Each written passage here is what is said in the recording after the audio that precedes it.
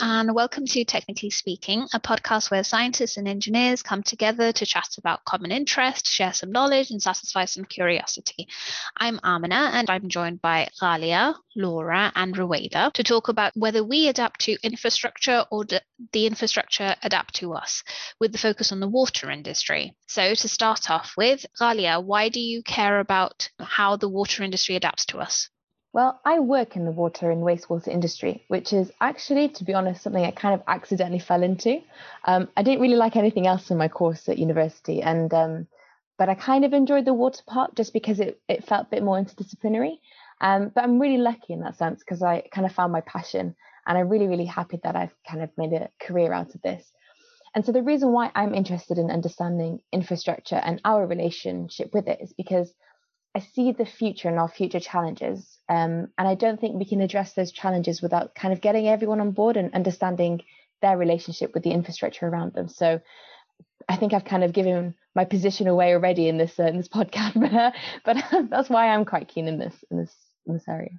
It gives you the chance to look at the bigger picture, I guess. Yeah. And I suppose not many industries allow you to do that. Ruwaida, why do you care about the water industry? Well, it does affect our day-to-day life, and the quality of drinking water would be changing from a place to another. So one example from my personal life in the UK. So the water in Manchester area was different to the new area I moved to. So it's different from the water in Dundee. And that's a question to Ghalia, why the water tastes differently in these new, like in the same country but in different areas. Ruwaida, do you want to give our trade secrets away? I don't think I can do that. No, I'm joking. It's really just depends on the source of water. So I'm not sure what the source of water is like in Dundee, but it might be from the highlands or from springs. And it really depends on the quality. But it also depends on what you like to taste. So someone else might have the opposite feelings towards water. So it really depends on where we get our water from. So it depends on your palate, isn't it? Yeah, exactly. Yeah. Maybe some people like metallic taste. I'm not sure. I can vouch for that. I have some relatives from down south who prefer the water from down south, and I cannot fathom, I just cannot palate that at all. It's like, for me, it's like it has to be Manchester. It cannot be down south. It's like drinking chlorine to me. I feel like there are other things in that, not just the water down south. Laura, why do you care? Yeah, as Ruwaida's pointed out, the water does taste different in different parts of the country. And I've moved around the UK a fair amount in my career for various reasons. But where I live now, we used to get our drinking water from a local lake, Ennerdale Water. And then someone discovered some rare mussels in it that we're not meant to disturb. So we had to stop extracting water from that lake. So the water company currently tops our water supply up with borehole water, which a lot of people say makes the water taste unpleasant. I haven't noticed personally. And there's a plan for a couple of years down the line to have pipework coming in all the way from Thirlmere, which is quite a long way away, coming all the way around the mountains to get water to us because we can't extract water from Ennerdale. And that's a huge engineering challenge. It's also quite interesting to see the effect it has on the local community, as well as the massive disruption just getting pipework here from a reservoir that's quite a long way away.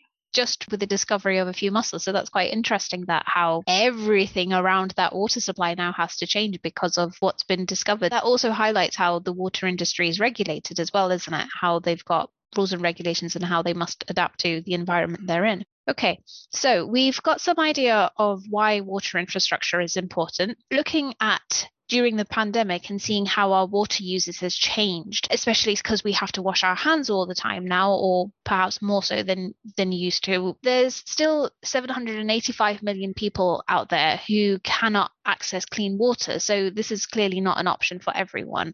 Clean water to sort of drink and bathe yourselves with and wash yourselves, it's not a luxury that everybody has.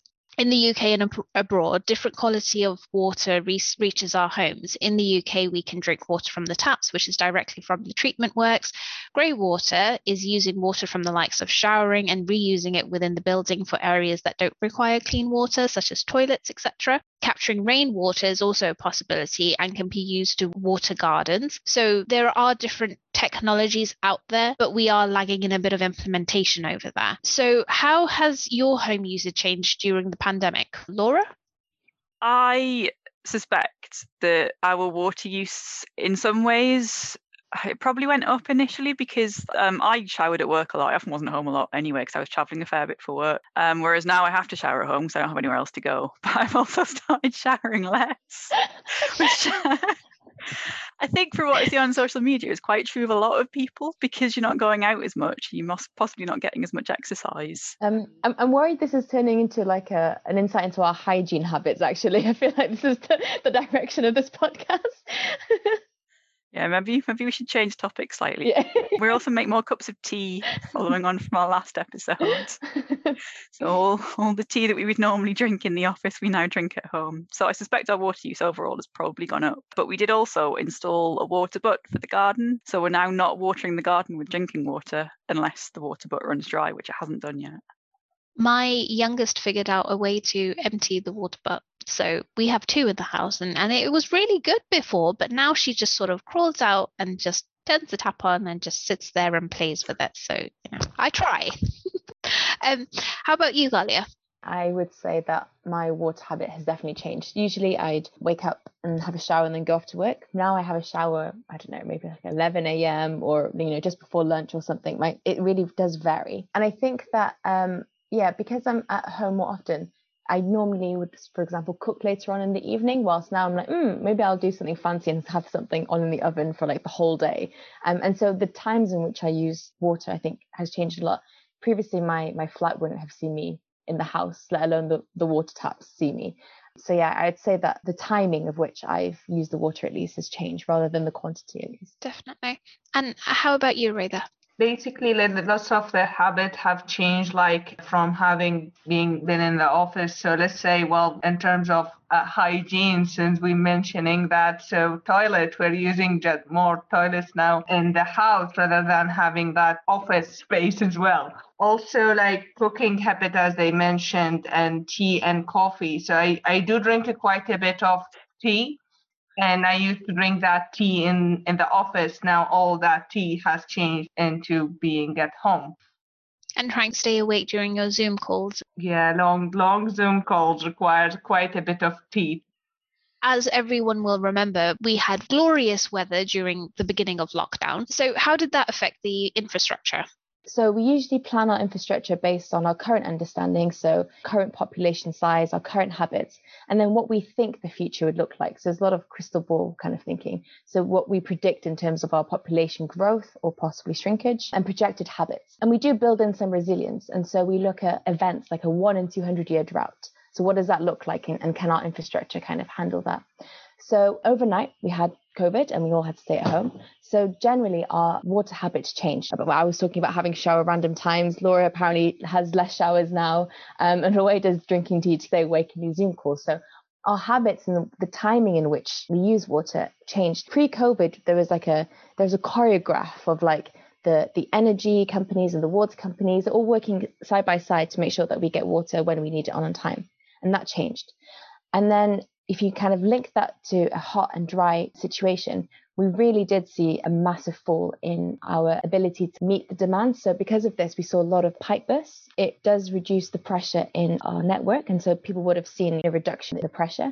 And in some cases, a pipe burst means absolutely no water for certain areas. And that's really disruptive in terms of our ability to use water at a given time. But also a burst usually means a road is out of use for a while. But I want to kind of ask you guys, actually, do you think there's an onus on us as a paying customer to look at our water habits and be like, you know what, we're in a bit of a dry spell. Do you think we should reduce our water demand? Or do you think that's solely for engineers and scientists to go figure out? I think it should be a joint thing. The water authority start doing survey so the customer could tip in and say like, well, look, that's what we think. And the scientist and engineer could use this information to redirect it. It's not something I ever really thought about, I guess. I suppose because we're quite a privileged nation where we normally have water there all the time. It's perfectly safe drinking water, even though a lot of people probably don't drink water that's come directly out of the tap. So I feel like there should be more of an emphasis on how privileged we are and therefore what more we should consider about how we use just resources in general. But I guess it's not a question we've had to ask ourselves.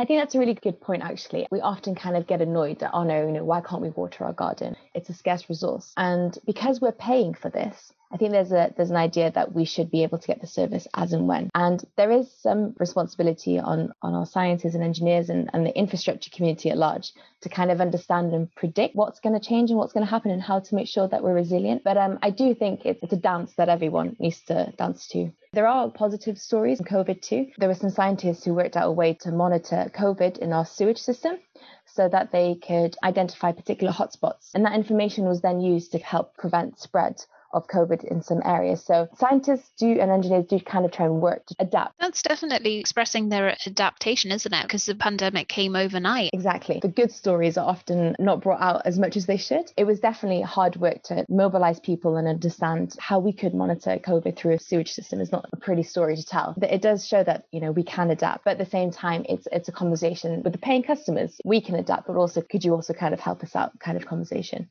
It's not an easy conversation to have though, because you are paying for it. It's like when you go and buy, when the waiter goes and buys a can of Coke, she doesn't expect anything except to just drink her Coke, right? She doesn't expect any kind of other things to consider. So it's a weird way of thinking about it, I guess. I feel like this ties in with our zero carbon outlook because it is resources that we're using and it's scarce resources, like you said, and there's a lot of infrastructure that goes into planning all of this and no water should be wasted. It is something which is precious and we are really privileged to be able to have water on demand whenever we want 24/7. I feel like it's everybody's responsibility to just be sensible about everything. If you don't need a light on, turn it off. And if you don't need to have a half an hour shower, then just make it a bit shorter. Like, I don't know, to me it seems like it's just something that everyone should be doing as a responsible human. Out of curiosity about the grey water, is it reused water or less filtered water? Grey water is often the water used in a building, and it's instead of going straight into a treatment work, it stays within the premise of the building, and you can just use it then to flush your toilets. Not everything can go into grey water. Your shower water, for example, could be used as grey water, but things from the sink often are not because people put things on the sink that you don't really want to kind of reuse at all. So that's what grey water is. I think linking back to Amina though, I think that brings us to how responsible and conscious we want to be as a human race. And I know we were talking about the water that literally comes from our taps, but if we kind of look further afield and understand the discussion kind of more globally, then our habits generally, so be it fashion or our food habits, they really, really significantly affect water resources around the world. And so I know you mentioned our carbon footprint, and there's a water footprint too. And if we want to ensure that we are conscious, responsible humans, then we have to understand how scarce our natural resources are. And our infrastructure can be resilient, but I guess it's a point of, do we want to make it over resilient that the privileged few, I guess, can have anything whenever they want? Or is it a case that actually, we need to go back to the drawing board and talk about actually, how sustainable is this and how fair is this?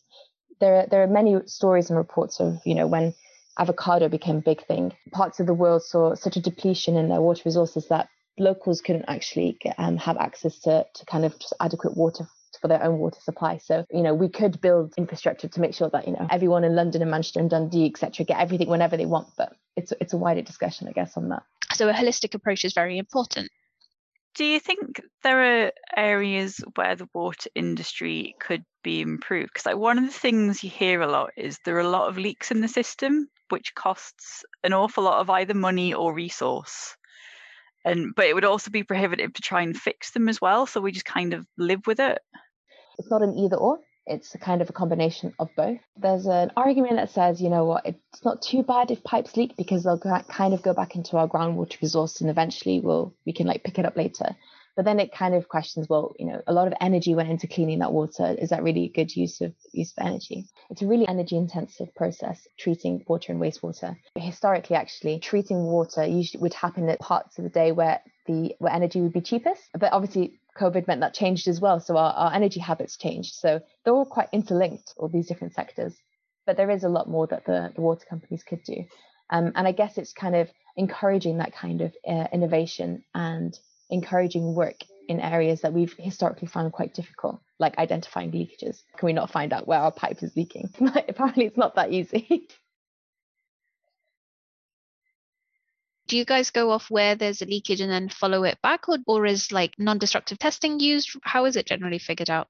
So we have flow monitors at different parts of the network, and so you know how much water is going in a particular part, and then if you know that no water has actually been taken out during that kind of stretch, but there's a reduction in the flow at one point, then you know that there's a leakage somewhere. But with that, where within that system, that's another point. There are non-destructive ways of monitoring that, but I'll be very honest, we're not even always entirely sure where our pipe work are. So actually going to the streets and trying to work out where these pipes exist isn't actually well documented. So that in itself, like actually knowing what our assets are underground, not even just for water, just for a lot of assets underground, gas. There's so many times on engineering projects you'll hear of a strike, which means that we've kind of done some ground investigations, we have a rough idea where these pipes are, and then we go and start working, and then we hit a pipe. And then it's like, oh no. And then it's very expensive. You have to go back to the drawing board, look at like diversions and the compensations that you'd have to give to all these different people that you've hit their pipes. Is that because some of the systems are quite old? Like, for example, I know Manchester has water that comes also from Thirlmere, so the same lake I'll eventually get my water from, reservoir, I should say. But that was sort of a Victorian era, and it falls all the way under gravity all the way to Manchester through this big tunnel, I think. And that's, 100 years old? Yeah, exactly. So our infrastructure is quite old, and we didn't actually kind of map them out all the time. Sometimes we mapped them out, but they were done on just like paper, and that then wasn't kind of transcribed into what we currently use. What's also quite interesting is that the water industry, for example, uses one particular software to map where their pipework are, but that's not necessarily the same software that another organization would use.